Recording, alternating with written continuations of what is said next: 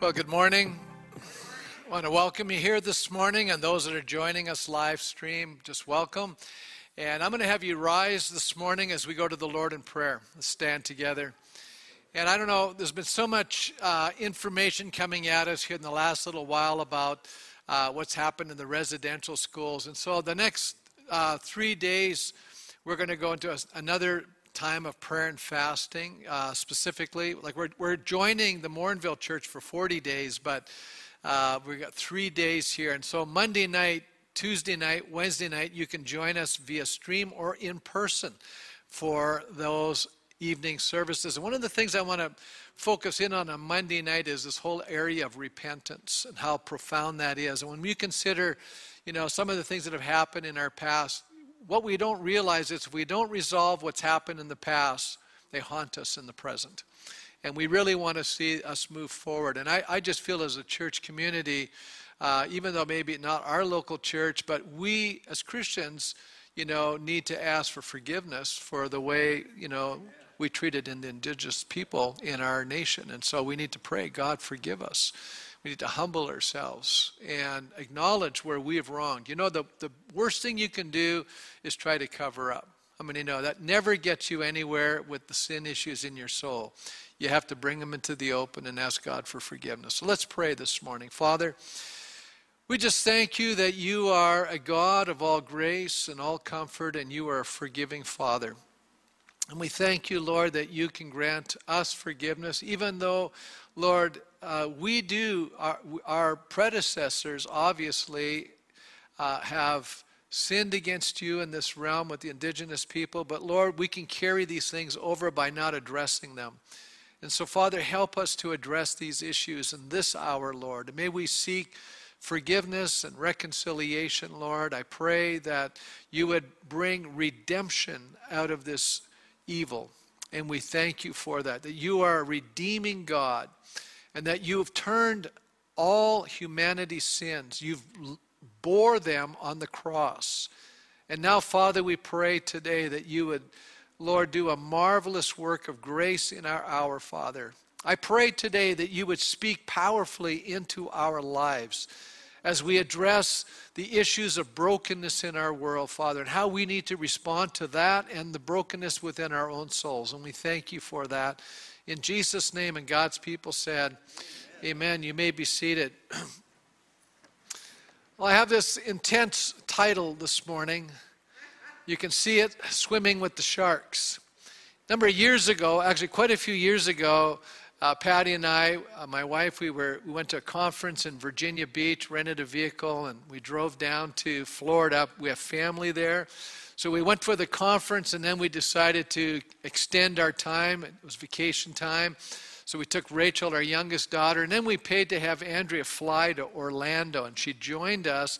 And we did the great fun experience, one of the most memorable vacations. We went to Disney World and all the things that were associated with that part of Florida, Kennedy Space Center and Epcot and, all those wonderful places. And Patty had a book, how do you do this in one day and how do you do this one in one day? And so we were running around like, great tourists the way we were.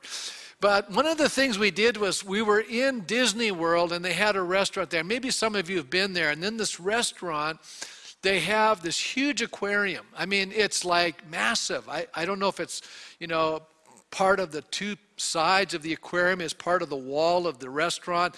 And you can see these huge fish, swimming by. You're sitting at your table. Then all of a sudden they lower these guys down in a cage. And the whole thing is you can swim with the sharks. But meanwhile, they're putting them in a cage, right? I don't know how happy people would be just to jump in when there's no cage to protect them. And I know that not all sharks attack people, but it is a little terrifying when you think about swimming with the sharks.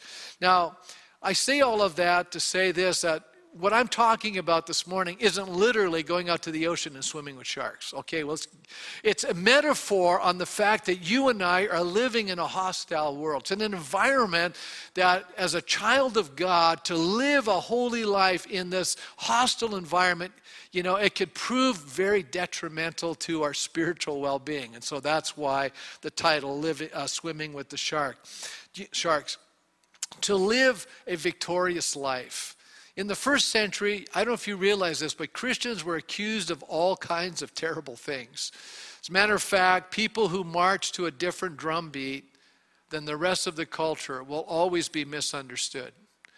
I mean, it's true. If you are not a part of the dominant culture and you come in, you're always going to be paid attention to. And some of you, as a minority group, you already understand that. You come in and people look at you like, what are you going to do? Like, where are you coming from? And, over the years, we've traveled a little bit, and I've ministered in some other countries, and we get to Dr. Thomas's hometown, and when we're there, we're the only Caucasians in 150,000 people. So how many know that when you're different, everybody looks at you? That's just the way it works. They're going to see, what are you going to do? And sometimes as Christians, when they find out we're Christians, people are going to start paying attention and saying to themselves, where are you guys coming from? What are you about?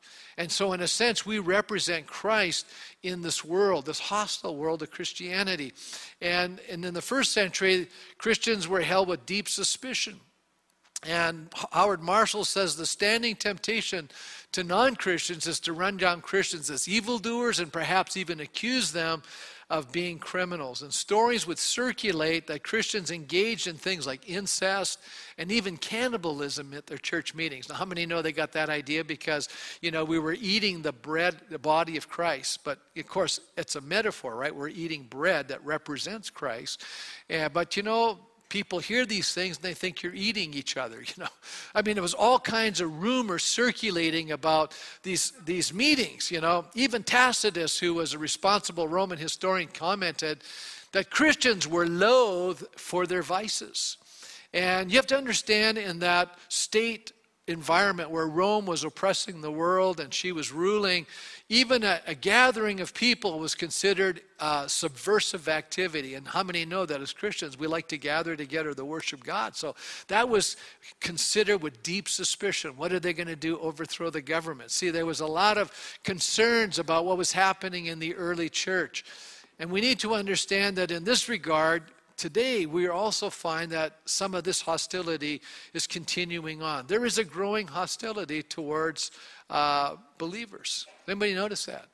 As our culture becomes more removed from the things of God, because we're moving and have moved into more of a post-Christian time in the Western world, what we're seeing is a growing, deepening hostility towards Christian faith. And we see that. Now, as my title suggests, I'm going to try to answer the question, how do we live when we're swimming with the sharks? Or in other words, how do we live a life that will help destroy the image that being a follower of Jesus is an evil thing? Or how do we live a holy life in an unholy world? That would be another way of saying it. And oftentimes, the institutional church has abused and done terrible things. And so the culture is justified in looking at the church and saying, listen, you guys have done terrible stuff. And it kind of fuels their argument that we're problems in our culture today. And so how do we overcome that? How do we, basically demonstrate to an unbelieving world that Jesus Christ is truly who he says he is and that he brings about good things in all of our lives? So, how do we deal with these misconceptions and accusations? Some of them are justified, some of them are not justified.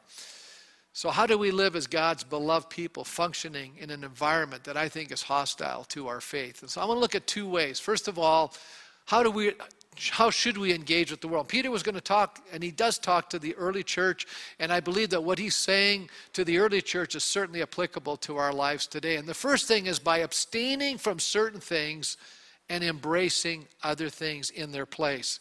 There are things we need to flee from. There are things we need to follow after. Paul says, flee these things. Young people, he says, you who are a youth, flee these things. Flee youthful desires, it says, Paul says. Then follow after righteousness and godliness. So there's things we need to, abandon in our life, and there's things we need to embrace and pursue after in our lives as Christ followers. In order to reveal Christ's kingdom to a world that truly is spiritually dead to God? How can they know there's a reality if they don't see a reality in our lives?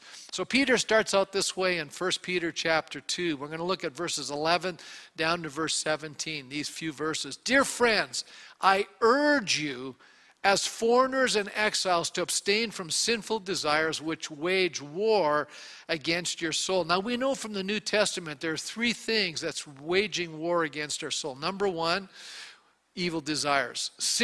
Past sinful desires that are maybe still influencing our lives. And then we also are warring against a society that's hostile to God in the sense that their values are different than God's values. And then we also are warring against principalities and powers. In other words, there is demons and devils and spiritual forces. And so there's these three fronts that we're fighting a battle. So Peter here is focusing in on the internal stuff in our own soul, the evil desires that we had in the past. That, even though we have a new nature now, that old nature is still there and does beckon us to return to its folly. And we all have experienced that, a little wrestling match going on the inside of us. Now, it's interesting, he starts out, dear friends. Now, that's a very weak term. The NIV translates it that way because the Greek word is agapetoi. Agape, that's that beautiful word that speaks of God's unconditional love for us. So agapetoi is the word he's using there, and friends just seems a little anemic, especially in light of the fact that what he's already said just previously, and last week I talked about we're these living stones, we're the God's rock stars. We have the Spirit of God living inside of us. We're God's temple. How powerful is that? And because of that, it's demonstrating God's amazing love for us. And so, other translations use the word beloved. And I love that term because what he's saying here is he says, people, he's saying, you who are loved by God, pay attention. How many think that's a little stronger than my friends? Just a little stronger. And then he says, I urge you. That word urge there is like, this is an imperative. I'm telling you, this is what you need to do. Because if you don't do this, it's going to wage a war against your soul. It's going to drag you down. It's going to defeat you as a follower of Christ. And we don't want that to happen in our lives. So he's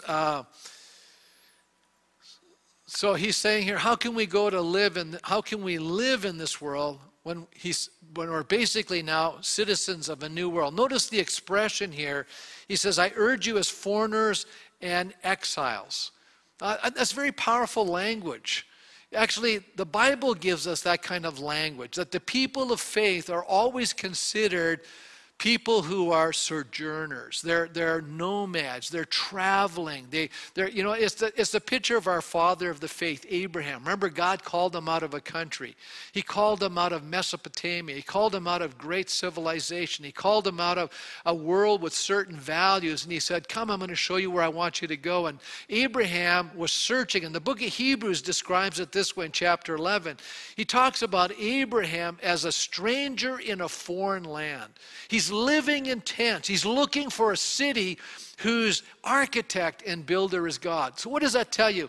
Basically, Abraham is a temporary dweller in this land that God has led him to. And basically what Peter's telling you and I, listen, we're only temporary dwellers here. This is not our home, folks. And sometimes as Christians, we start locking in like this is our permanent dwelling place. We're trying to build our little nest here. We're trying to make it really comfortable for ourselves. But listen, we're only passing through. This is not where we're going to camp. We're moving forward. And how many recognize that culture has a huge impact on our lives? Matter of fact, David says it this way. He's challenging us as believers to consider that this is only a temporary situation. And if we embrace the values of this moment, what will happen is it'll lead to a wrong approach to life. And this is how David says it. He said, the knowledge that they do not belong does not lead to withdrawal. So in other words, this isn't, I'm running away and escaping from what's happening in the culture. That's not what he's talking about here. but rather it's to take our standards of behavior from the culture, not to take our standard of behavior from the culture in which we're living in, but from our home culture of heaven, so that their life always fit the place that they were headed to, rather than their temporary lodging in this world. So what is he basically saying? He's basically stressing, as R.C. Sproul says, one's citizenship is where one learns their customs and mores, which is true. Every one of us, we grew up in different parts of the world. We grew up with a different value system, and it was based on where we were raised. And if you live in Asia, you develop a different way of looking at life and seeing things. You grew up in a different environment. Then you come to Canada. We have a totally different environment here, and a totally different set of values and mores. And then you go to Africa, and that's different there. Or you go to India, that's different there. Wherever you're coming from, it's all different, and it depends on your household values, because you can be a minority group in a dominant culture, but you can still retain your family mores and culture right there within the dominant culture. And this is what they're talking about. We are shaped by this culture. That's what we need to understand. However, having been born in a society where sin has now tainted every culture, so it's not that culture is bad, but it's just that sin invades every culture. And we need to understand that once we become Christ followers, we're a part of a new nation. We're part of a new kingdom.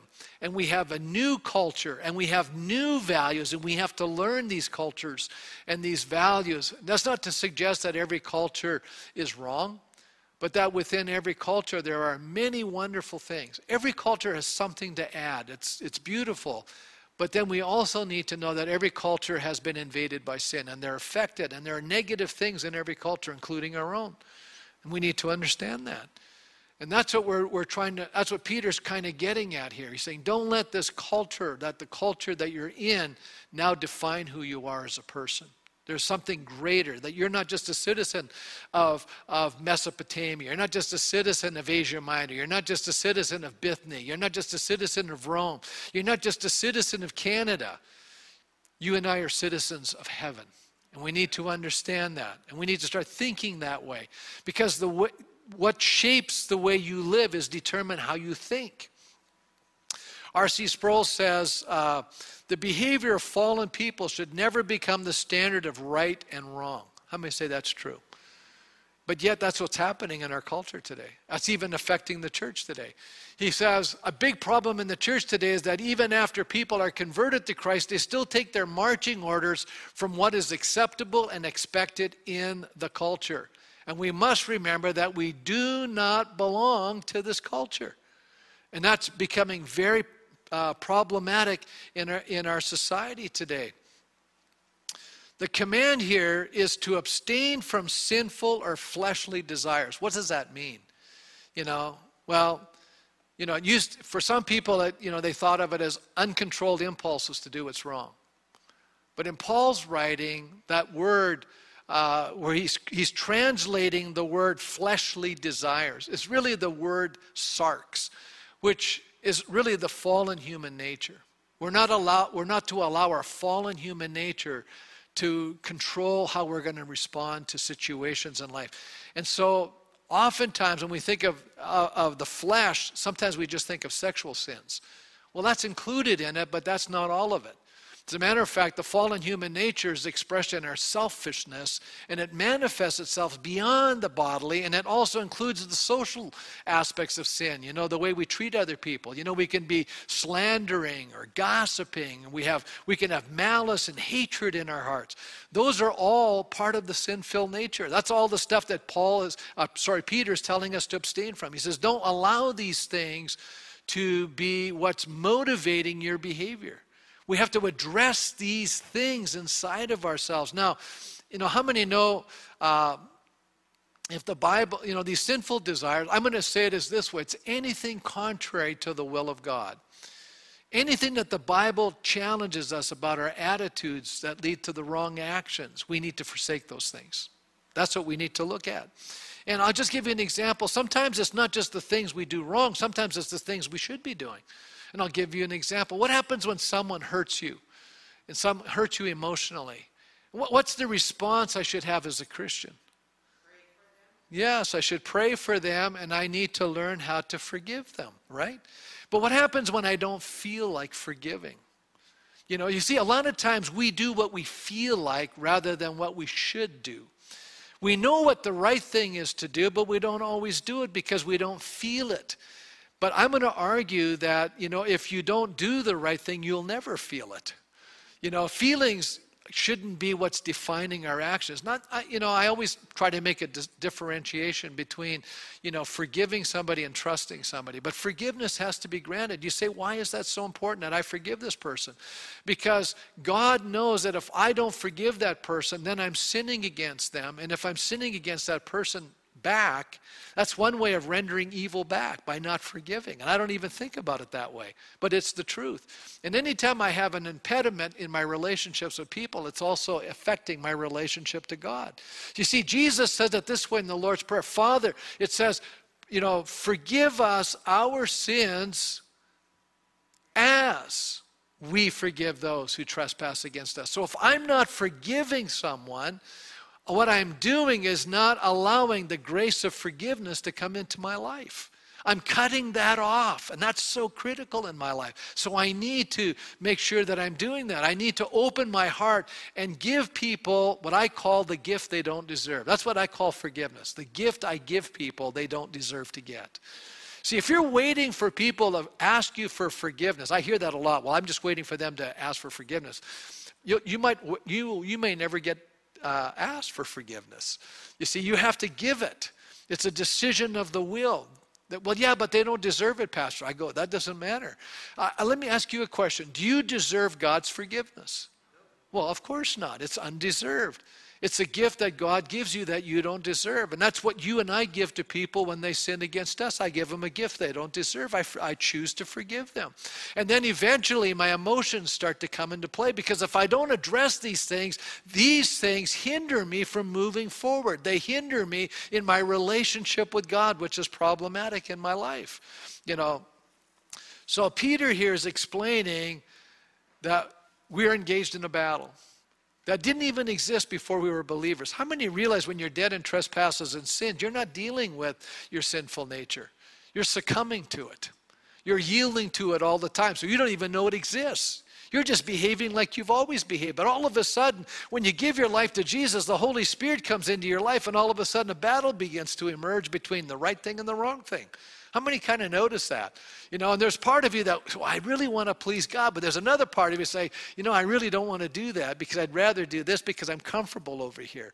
I've always done it this way. And so there's a tension that starts building up in our life, and there's this battle that goes on. And so we realize here that we need to please God with the help of the Holy Spirit. As a matter of fact, I noticed something. When we yield to God, we get empowered to do the right thing.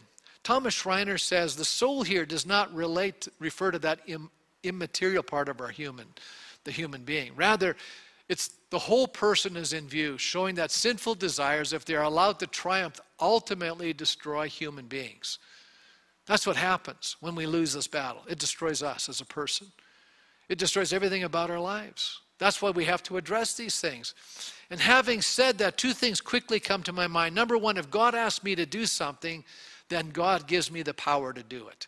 Can I just say that if God tells you to abstain from something or not to do something, you have the ability not to do it. Because you're a child of God, the Holy Spirit lives inside of you. You have more power now to say no to sin than you ever had before. You have the ability to overcome. Isn't that beautiful?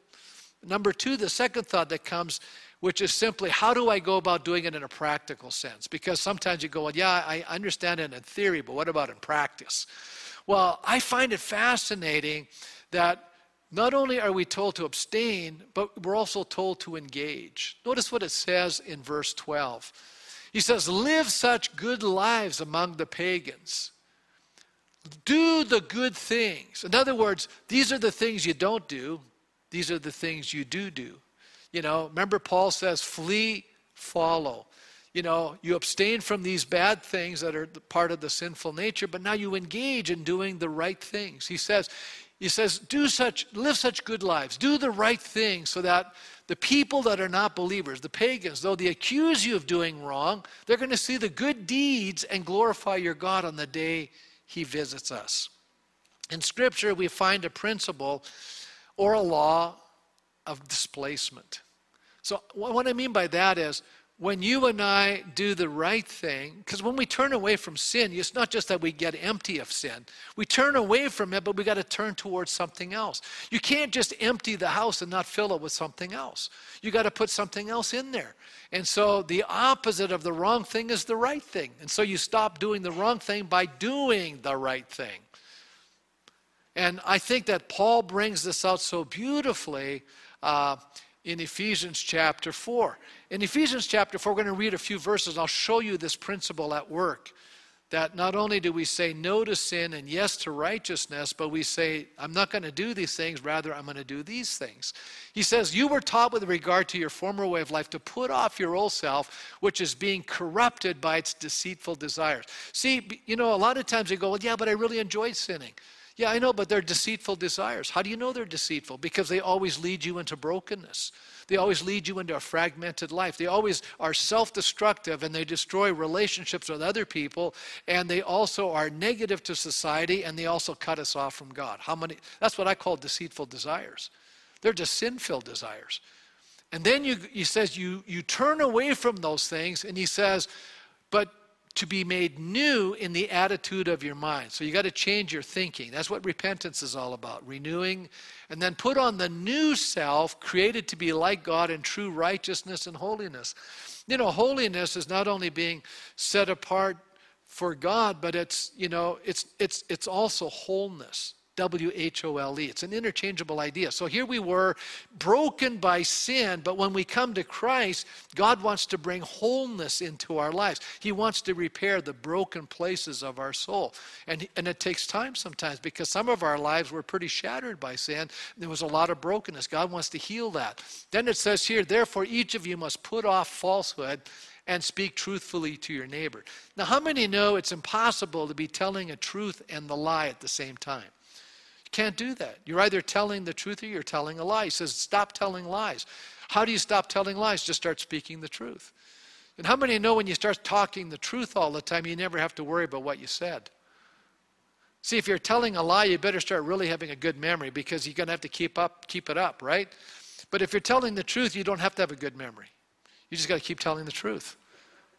Real simple, Then it says, in your anger, do not sin. Do not let the sun go down while you're still angry, and do not give the devil a foothold. In other words, don't allow your emotions to define your actions. That's powerful. In other words, give thought to what you're about to do. Because most of the time, we just emotionally do something without thinking. Gets us into all kinds of trouble. He says, anyone who's been stealing must steal no longer, but must work, doing something useful with their own hands, that they may have something to share with those in need. So what is he saying? You who have been taking need to learn how to earn something in order to give. So how many know giving is the opposite of taking? Anybody figured that out yet? So he's changing your action from, I'm taking something that I want, now I'm working to give something I want away to something that they need. That's a whole different behavior. Then he goes on, do not let unwholesome talk come out of your mouth, but only what is helpful for building up according to their needs, that it may benefit those who listen. Now, I want you to think about that for a minute. What do we tend to do? We're talking about some situation and we're upset, we get frustrated, so then we become extremely critical, right? And we can be a little bit condemning at times. We can speak down. But he says, don't let any, we always think of unwholesome talk. We always think of vulgar language, but it's not really that. Unwholesome talk means it's not encouraging and affirming. It's not helping the other person. A lot of times people already know they're doing the wrong thing. What they need is a little bit of help to do the right thing. So, when you're correcting someone, correction is good, by the way, but we need to do it in such a way that it motivates and inspires people to do what needs to be done. So you're helping people, you're doing something to benefit them, not just because it's annoying you. A lot of times we are saying things because we're annoyed. I got my hand up, okay? How many here, isn't that true? You say things because you're annoyed. When what we should be doing is going, it's not about me. You know, the new nature says it's about them. And so instead of just being annoyed, what can I say that will help them? It'll benefit them. It'll meet their need, not just make me feel better. And I see that this is happening a lot in our attitude towards other people. I could just keep going on and talk about it. This happens in families. This happens in churches. This happens regarding the people who lead us in our country. We're all annoyed about something, and then we just, you know, and I'm going, does that really do any good? You know? I'm just pointing that out. How many think this law of displacement? I'm just telling you, it's the law of displacement. I mean, if you want to behave a certain way, or are we going to change and let this new nature have its way? We don't want to behave, like everybody can criticize and complain. We're all pros at that. That's the culture of this world. But can you imagine somebody speaking well of, building up, encouraging, and strengthening? Now, that's a different kind of person. Now, I don't know about you, but I'd rather be around these people over here. That's just my opinion. You know, I want to be this kind of a person. I believe God's calling us to be this kind of a person. That's what I'm telling you. That's the new nature. You know, it's fascinating to me that Peter goes on to say, hey, listen, if you're doing the right thing, you know what's going to happen? The unbeliever, even though they've been criticizing you and you keep doing the right thing, you know what's going to happen? They're going to glorify God in the day of judgment. You see, I want you to think about it. Here's somebody, let's say, that's saying nasty things about you and you only do nice things for them. What's going to happen if you just keep doing nice things to them? It really kind of bothers them. It will bother them a lot more than if you retaliate and do nasty things back. Then that'll justify their behavior. But if you're doing really nice things back, pretty soon they start going, you know, I don't know about this. Maybe I'm wrong. Maybe I'm wrong. It might raise a question. Maybe they're not behaving the right way. I think everything Peter's saying right here, he heard from Jesus. Well, when did he hear this stuff from Jesus? Well, you remember Jesus was preaching on the Sermon on the Mount, and Jesus said this, blessed are you when people insult you and persecute you and falsely say all kinds of evil against you because of me. So Jesus knew that if we were going to follow him, that we would be living in a hostile realm. How many understand this? The world has never changed, folks. The world will always be hostile. And if the world is not hostile to you, it's maybe because you are too akin to the world. That's a very deep thought. If you went home and meditated on that, you'd go, if I'm really living the Christ life, I'd probably have hostility coming at me to some degree. Okay? Now, he says, rejoice and be glad. We're supposed to be happy that when that happens because your reward in heaven is great. Isn't that what he's saying? He's saying when you really live the Christ life, there will be people who criticize you because you'll be different than everybody else and they'll be hostile towards your difference. And you have to expect that. It'll happen. Guarantee it'll happen. You start treating people nicely and you bless them and do good to them, people are not going to know what to do with you. That'll throw them. And he said, that's the way they persecuted God's prophets who were before you. And then he says, you are the salt of the earth. Now, how many know salt has amazing properties to it? Number one, salt brings cleansing. Number two, salt brings savor or flavor. Salt is a preservative. But how many know you ever put salt in a wound? Ouch. It brings a little pain, right? So sometimes as Christians, if we're really salty, we're going to bring a little flavor that's different than what they're used to. We're going to enhance their world, but we're also going to bring a little bit of pain, cleansing, you know, so they're not going to always appreciate salt. But he says, but if the salt loses its saltiness, that's the value of salt. Don't diminish who you are as a believer. That's what Jesus is saying here. How can it be made salty again? It's no longer good for anything except to be thrown out and trampled underfoot. He said, you are the light of the world. A town built on a hill cannot be hidden. How many know if you're traveling and there's a community built way up on a high point, all the lights are going to be seen for miles around. Now, if the city's built in a valley, you may not see that town until you're right on top of it. But if it's built on a high point, everyone's going to see it. Then Jesus says this, neither do people light a lamp and put it under a bowl. Nobody goes, oh, I'm going to turn the lights on now. I'll turn that little lamp on, put it underneath the bed. Well, you don't do it that. He says, that's not why you have a light. He says, no, instead you put it on a stand and it gives light to everyone in the house. See, as children of God, you and I were designed to enlighten the culture. But if we become silent and we don't speak the gospel, we don't live the good deeds, we're not living the life that Jesus told us to live, we're not doing our function. See, I think what's happening right now is we're getting confused a little bit as to what our function is. In the same way, let your light shine before others that they may see your what? Your good deeds. And glorify your Father in heaven. So we have to ask ourselves, what are the good things that I'm doing that people are seeing that's helping them see God?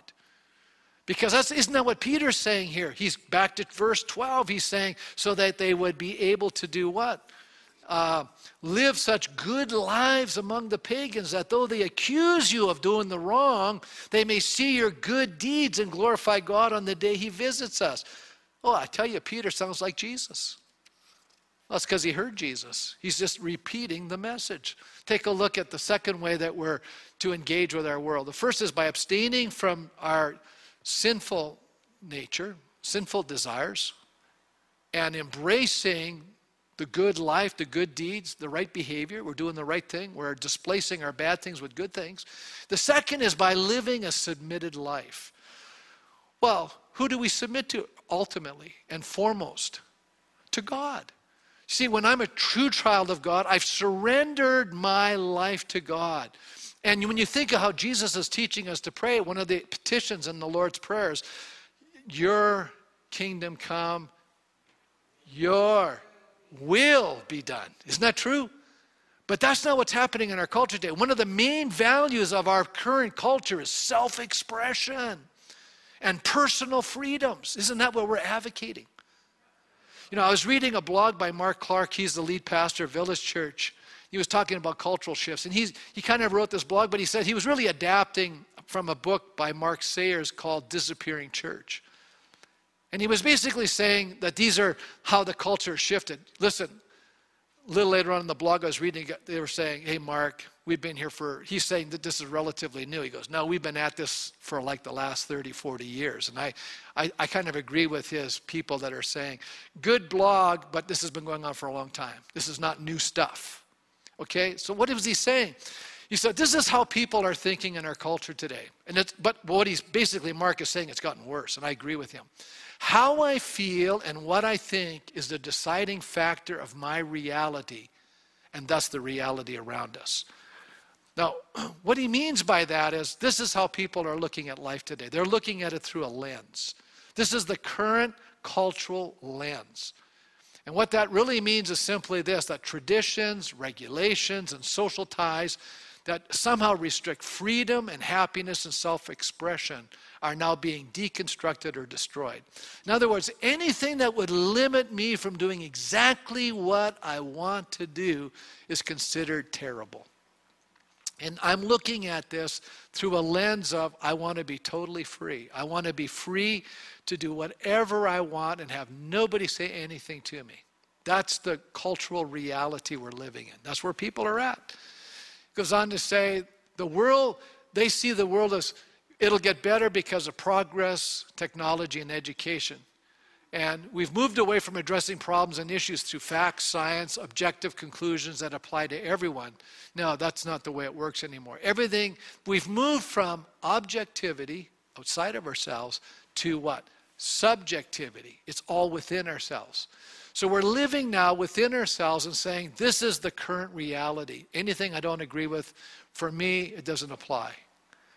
This is my world. This is, we use the word, this is my truth. Well, that's where people are living. They're making decisions based on that grid, that value system. And then he goes on to say, we now make decisions based on subjective conclusions and how we feel about a certain thing and its impact on my lifestyle. That's how we're deciding. And he says, and for the first time in history, the church, even among Christians, is used as a tool of personal fulfillment rather than saying, I'm part of the church for the good of society or for the good of others. People now select churches based on personal fulfillment. If you meet my needs, I'm here. If you don't, I'm out. I'm gone. I will listen to you as long as you're saying what I agree with, but the moment you say something I don't agree with, I'm out of here because you're not telling me what I need to hear. And so I'm going to tell you how dangerous that is. Because if you and I live like that, that means we can never be corrected. And if we're going in the wrong direction, no one can stop us because now we've made up our mind, this is how I'm going to do things, and I just go headlong in that direction. And at this moment, I'm going to tell you where our culture's at. It's like head smashed in buffalo jump. We're all headed for the abyss, over the cliff. And so I'm going to say right now, we have to have something outside of ourselves, some objective thing to evaluate ourselves. Otherwise, we'll just be living in a state of total self-deception. And the problem is everybody else and not me. And that's where everyone's living right now. Everybody else is the problem, but it's not me. Now, Peter's going to challenge this stuff in what he's about to say here. First of all, we're to live a life of submission to those in authority. Already we're bristling. Some people are bristling with this because we don't like authority. Peter says it this way, submit yourselves, and then he tells you why. For the Lord's sake, to every human authority. Why does he say that? Who created authority? Well, God did. Okay? Now, I'm going to say this right up front, little caveat. Yes, I do agree, many authorities have abused their position of authority. And that's what's created so many problems for people. But that does not mean I can throw the baby out with the bathwater. I can't do that. Because who's the ultimate authority? God is. And when I refuse to accept any authority but myself, then I'm rejecting God's designed authority. So he says here, whether to the emperor as the supreme authority or to the governors who are sent by him to punish those who do wrong and to commend those who do right, for it is God's will that by doing good you silence the ignorant talk of foolish people. So what does it mean to submit then? Submission, this is Warren Wiersbe, and I like this. He says, does not mean slavery, doesn't mean subjugation, but simply the recognition of God's authority in our lives. We recognize there is an authority, God. Also, God has established the home, human government, and the church, and he has a right to tell us how these institutions should be run. God's the one that created them. We didn't create the home, God did. We didn't create the church, God did. It's his idea. We didn't create the state, God did. It's his idea, okay? God wants each of us to exercise authority. But before we can exercise authority, we must be under authority. So the people who abuse authority either have never really understood the nature of it. Here's the biblical nature of authority. Authority is serving. You see, God demonstrates for us what real authority looks like. If I'm a parent, what am I doing? I'm serving my kids because they're incapable of caring for themselves. It's a role of authority, yes, but it's also a role of serving. God serves us. How many know God's our biggest helper? He's helping me every single day. He's the one that brings consolation and grace and mercy into my life just like he does you. He's not only the one who's over you, but he's the one that's lifting you up and serving you. Thank God for that. Think about, if I'm really functioning correctly as a pastor, I'm serving the people. If I'm really functioning correctly as a political leader, I'm serving the people I'm leading. We're here to serve. That's the nature of leadership. But, sometimes leaders, I would probably say, leaders are always going to make mistakes. Why are leaders going to make mistakes? Because they're human beings, and they're going to make mistakes. There's only one person that never needs to change. That's God. He's unchanging because he's perfect. The rest of us all need to change in this room. Shock of all shocks. You may think you've arrived, but I hate to burst your bubble. You've got room for improvement. So do I.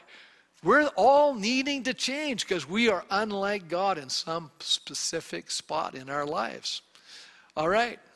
So then he goes on to say this, Warren Wiersbe. I love this statement. He says, Satan offered to our first parents was freedom without authority. But what they ended up was losing both freedom and authority.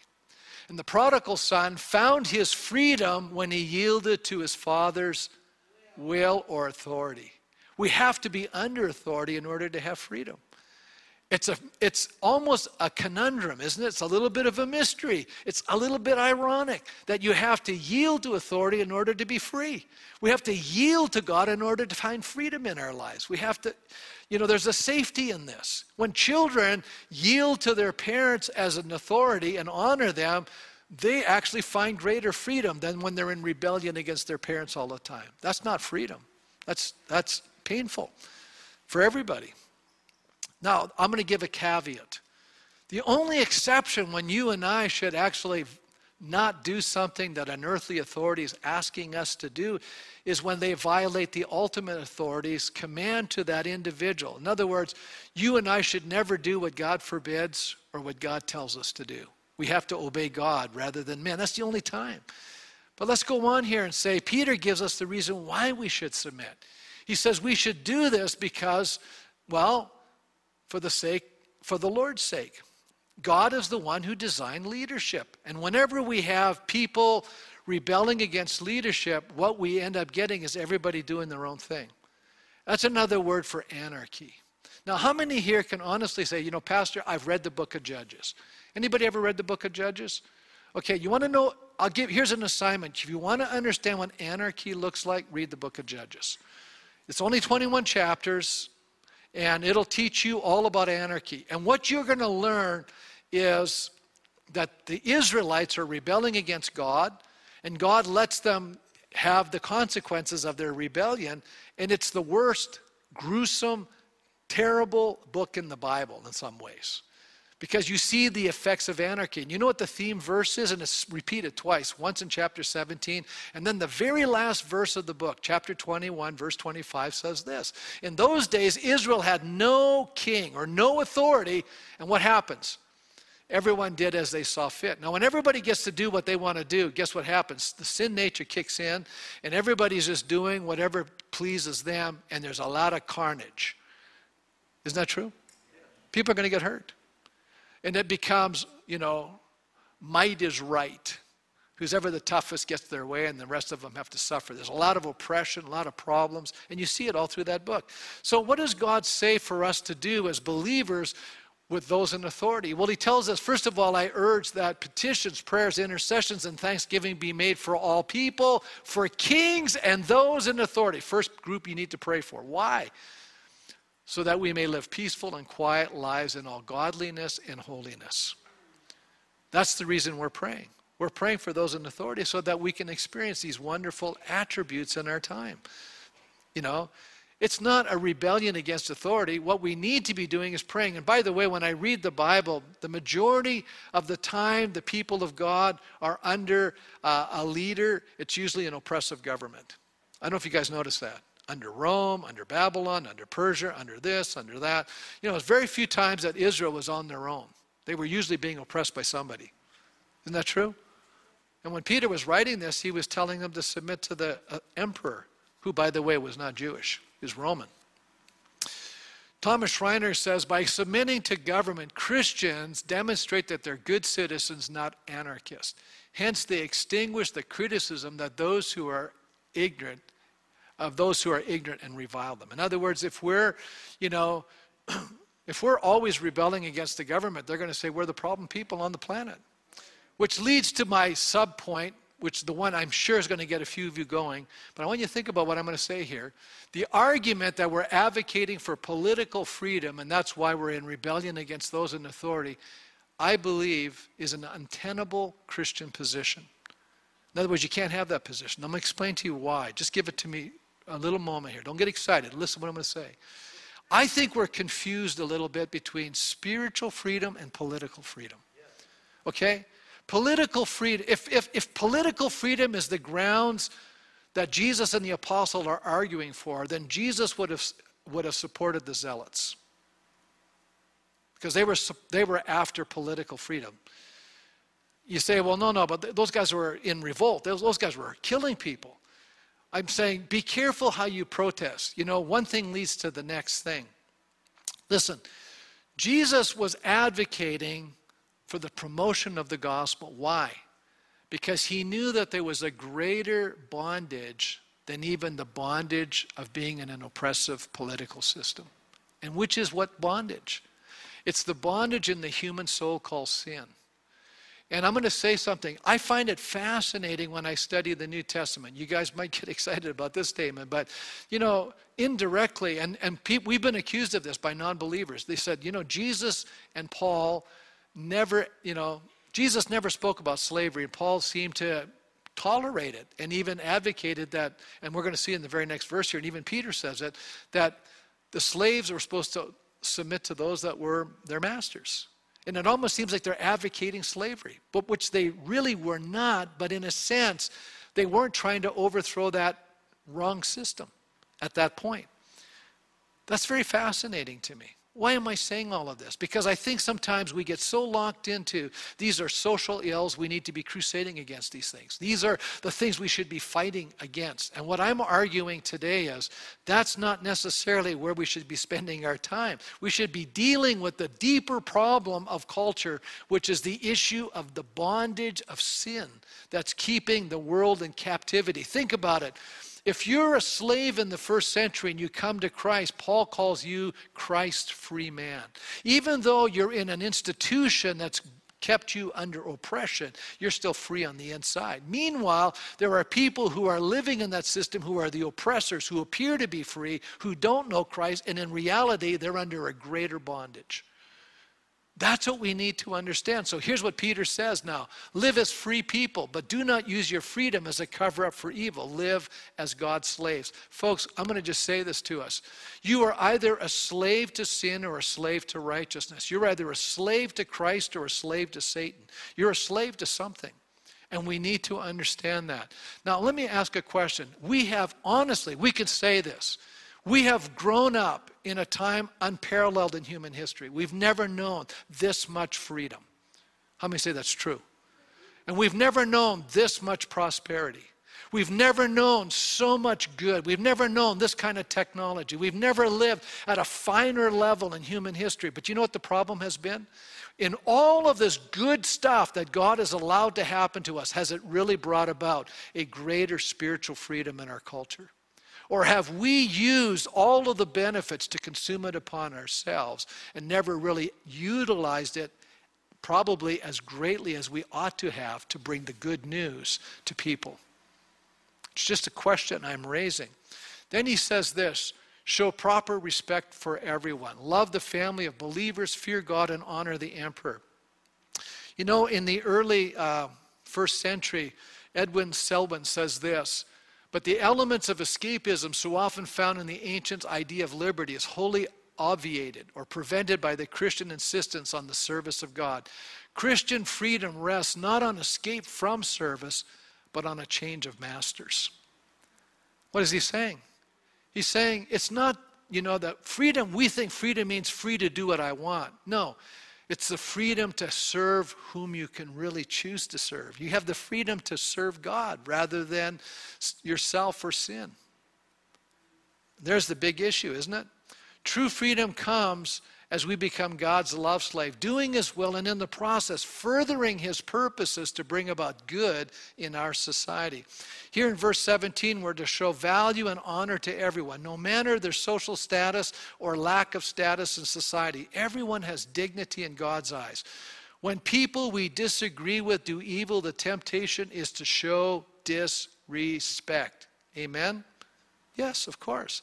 However, we never overcome evil by retaliating with disrespect or with evil. Howard Marshall reminds us they're not to be despised because they're not believers, nor hated because they are persecutors, nor treated with contempt because they're of lower rank or status, but treated with honor. It inevitably follows that people are not to be regarded as second-class citizens because they're of a different race or color. So what is he saying? He's saying, look, we need to honor everybody. We need to honor those in political leadership. But there's only one person we're to fear. Who's that? Fear God. Can I say something? When you and I fear God, we'll no longer be concerned about what people think. That's when the fear of man disappears. Because we're more concerned about what God thinks. So I'm actually at this stage in my life where I'm saying, God, I'm becoming more concerned about that all the time. I want to understand what you're really communicating to us so that as Christians we behave properly in this hour when so many people are showing so much dishonor and so much disrespect for other people. And God is going, that's not what I want you to do as my children. That's not what I'm asking you to do. You know, Wayne Grudem says this, while positively affirming the obligation to honor the emperor, he also subtly implies that contrary to the claims of the Roman emperors to be divine, the emperor was by no means equal to God or worthy of the fear due to God alone. I like that. He goes on to say Christians have obligations to the state, but their obligations to God and to the brotherhood of believers are higher. So how do we swim with the sharks? How do we live this holy life in this unholy world? How do we abstain from fulfilling our sinful desires? Well, simply God's Spirit lives in you. You can say no to those things, and you can begin to be empowered to do the good, even to people who don't deserve it. We need to learn how to submit to those in authority, beginning with God himself. And you know when you've really submitted to God is when you're submitted to other people. You know, you can tell me you're submitted to God, but when we're not submitted to one another, we're not as submitted to God as we think we are. The only reason we wouldn't yield to those in authority is if they're asking us to do something contrary to God's word or neglecting what God is asking us to do. We are to be God's love slaves. We either are servants of God in his righteousness or we're servants of sin and Satan. Whose master are you willing to serve under? And I like what Scott McKnight says so succinctly. The entire sweep of the Bible teaches that Christians in non-Christian environments are not to be worried about changing the environments as they are to remain faithful in whatever kind of environment they find themselves in. That to me is so powerful. What is he saying? He says your job isn't to change other people. Your job is to stay true to God in the environment he's put you in. And if you and I will do the right things, we will impact the environment around us. But it's not our job to change it. Let's stand. I just said to our prayer partners this morning, I said, this is the most nuanced sermon I've preached in a long time, and there's a lot of information here. You're probably going, I didn't get all of it. That's probably true. You know, the good news is this goes on a blog every week, these sermons. That's kind of nice. You guys will be able to read it if you want to. There's a lot of information here, and a lot of food for thought. But here's what I'm closing with. How many here say, you know what, Pastor? As you were speaking today, I realize I'm being challenged by the Spirit of God to abstain from sinful desires. Number one. Anybody here? I got my hand up. I got convicted in my own sermon, you know. You say, what's a sinful desire? It could be a whole bunch of stuff. You know, we always think of, it can be all the way from, you know, what am I spending my time doing? Or what's my attitude towards the Prime Minister? Come on now. I'm really meddling here, but I'm doing it on purpose, guys. Because I think we got to change. We have to change and have to abstain from sinful desires. Instead, we should be saying, God, what good thing should I be doing in its place? Am I really praying? Am I really doing the good things you're asking me to do in this time that I have the freedom to do it? Or is it just about, I want my world to be free so I can be free to do what I want? Sometimes I wonder if that's the real reason why we want freedom. Or is it I want freedom so that I'm free to do what God wants? Those are good questions I'm asking. How many here probably say, you know, you said some things like, I probably need to make some changes. I probably argued that there's only one person that needs never change. That's God himself, because he's perfect. There's probably a few areas in my life that I need to see changes made in my life. You know, you might be doing really well. You might be growing as a Christian. Awesome. I'm your greatest cheerleader. Keep doing it. You're going in the right direction. But how many sense this morning, this is fine-tuning stuff? There's probably some things here that you probably could take home and go, you know, I probably need to do something about this. That's my prayer. And if God's Spirit has been speaking to you this morning, I want to pray with you and for you and for me that we will become more like Jesus. Because I've been evaluating my own life and I'm going, okay, if I'm more like Jesus, wouldn't I reflect more of the fruit of the Spirit? Wouldn't it be filled with more love, more joy, more peace, more gentleness, gentleness, gentleness, gentleness. Oh, I'm just throwing that out because I'm just noticing people are more frustrated, more uptight. Anybody else noticing this? But I think we should just be a lot more gentle, more loving, more understanding. Anybody need prayer? All right, let's ask God to help us. Lord, I just thank you for my brothers and sisters. I just want to thank you for the people who are listening to me. Your love is so amazing. And Lord, if we would just allow you to have free reign in our lives, that we would be submitting to your authority in our souls, that we could actually submit to people that sometimes we don't agree with. But maybe what we need to be doing is praying for them and encouraging them and speaking into their lives in ways that maybe they would reconsider what they're doing. But if it's done in an affirming, encouraging way, maybe we get more mileage than just being upset and critical. I just pray whatever it is that you're speaking into our lives, Father, whatever you're speaking to the issue in our soul right now, Holy Spirit, would you come and fill us? Would you come and show us that law of displacement? If I've been doing this, this is what I need to do instead. And you've given me the power to do it. So help me to do the right thing instead of the wrong stuff, Lord. And help me to live in such a way that my neighbors who don't know you are going to look at my life and go, wow, I really misunderstood Christianity, because when I look at your life, I see the real picture of what a Christian should be. Help me to be that kind of a picture, so that when my neighbors look at my life, they go, I know what Jesus looks like now, and I know what Christianity should be. And I had a wrong idea of it. Help us, Lord, to do that. In Jesus' name, amen. Amen. God bless you as you leave this morning.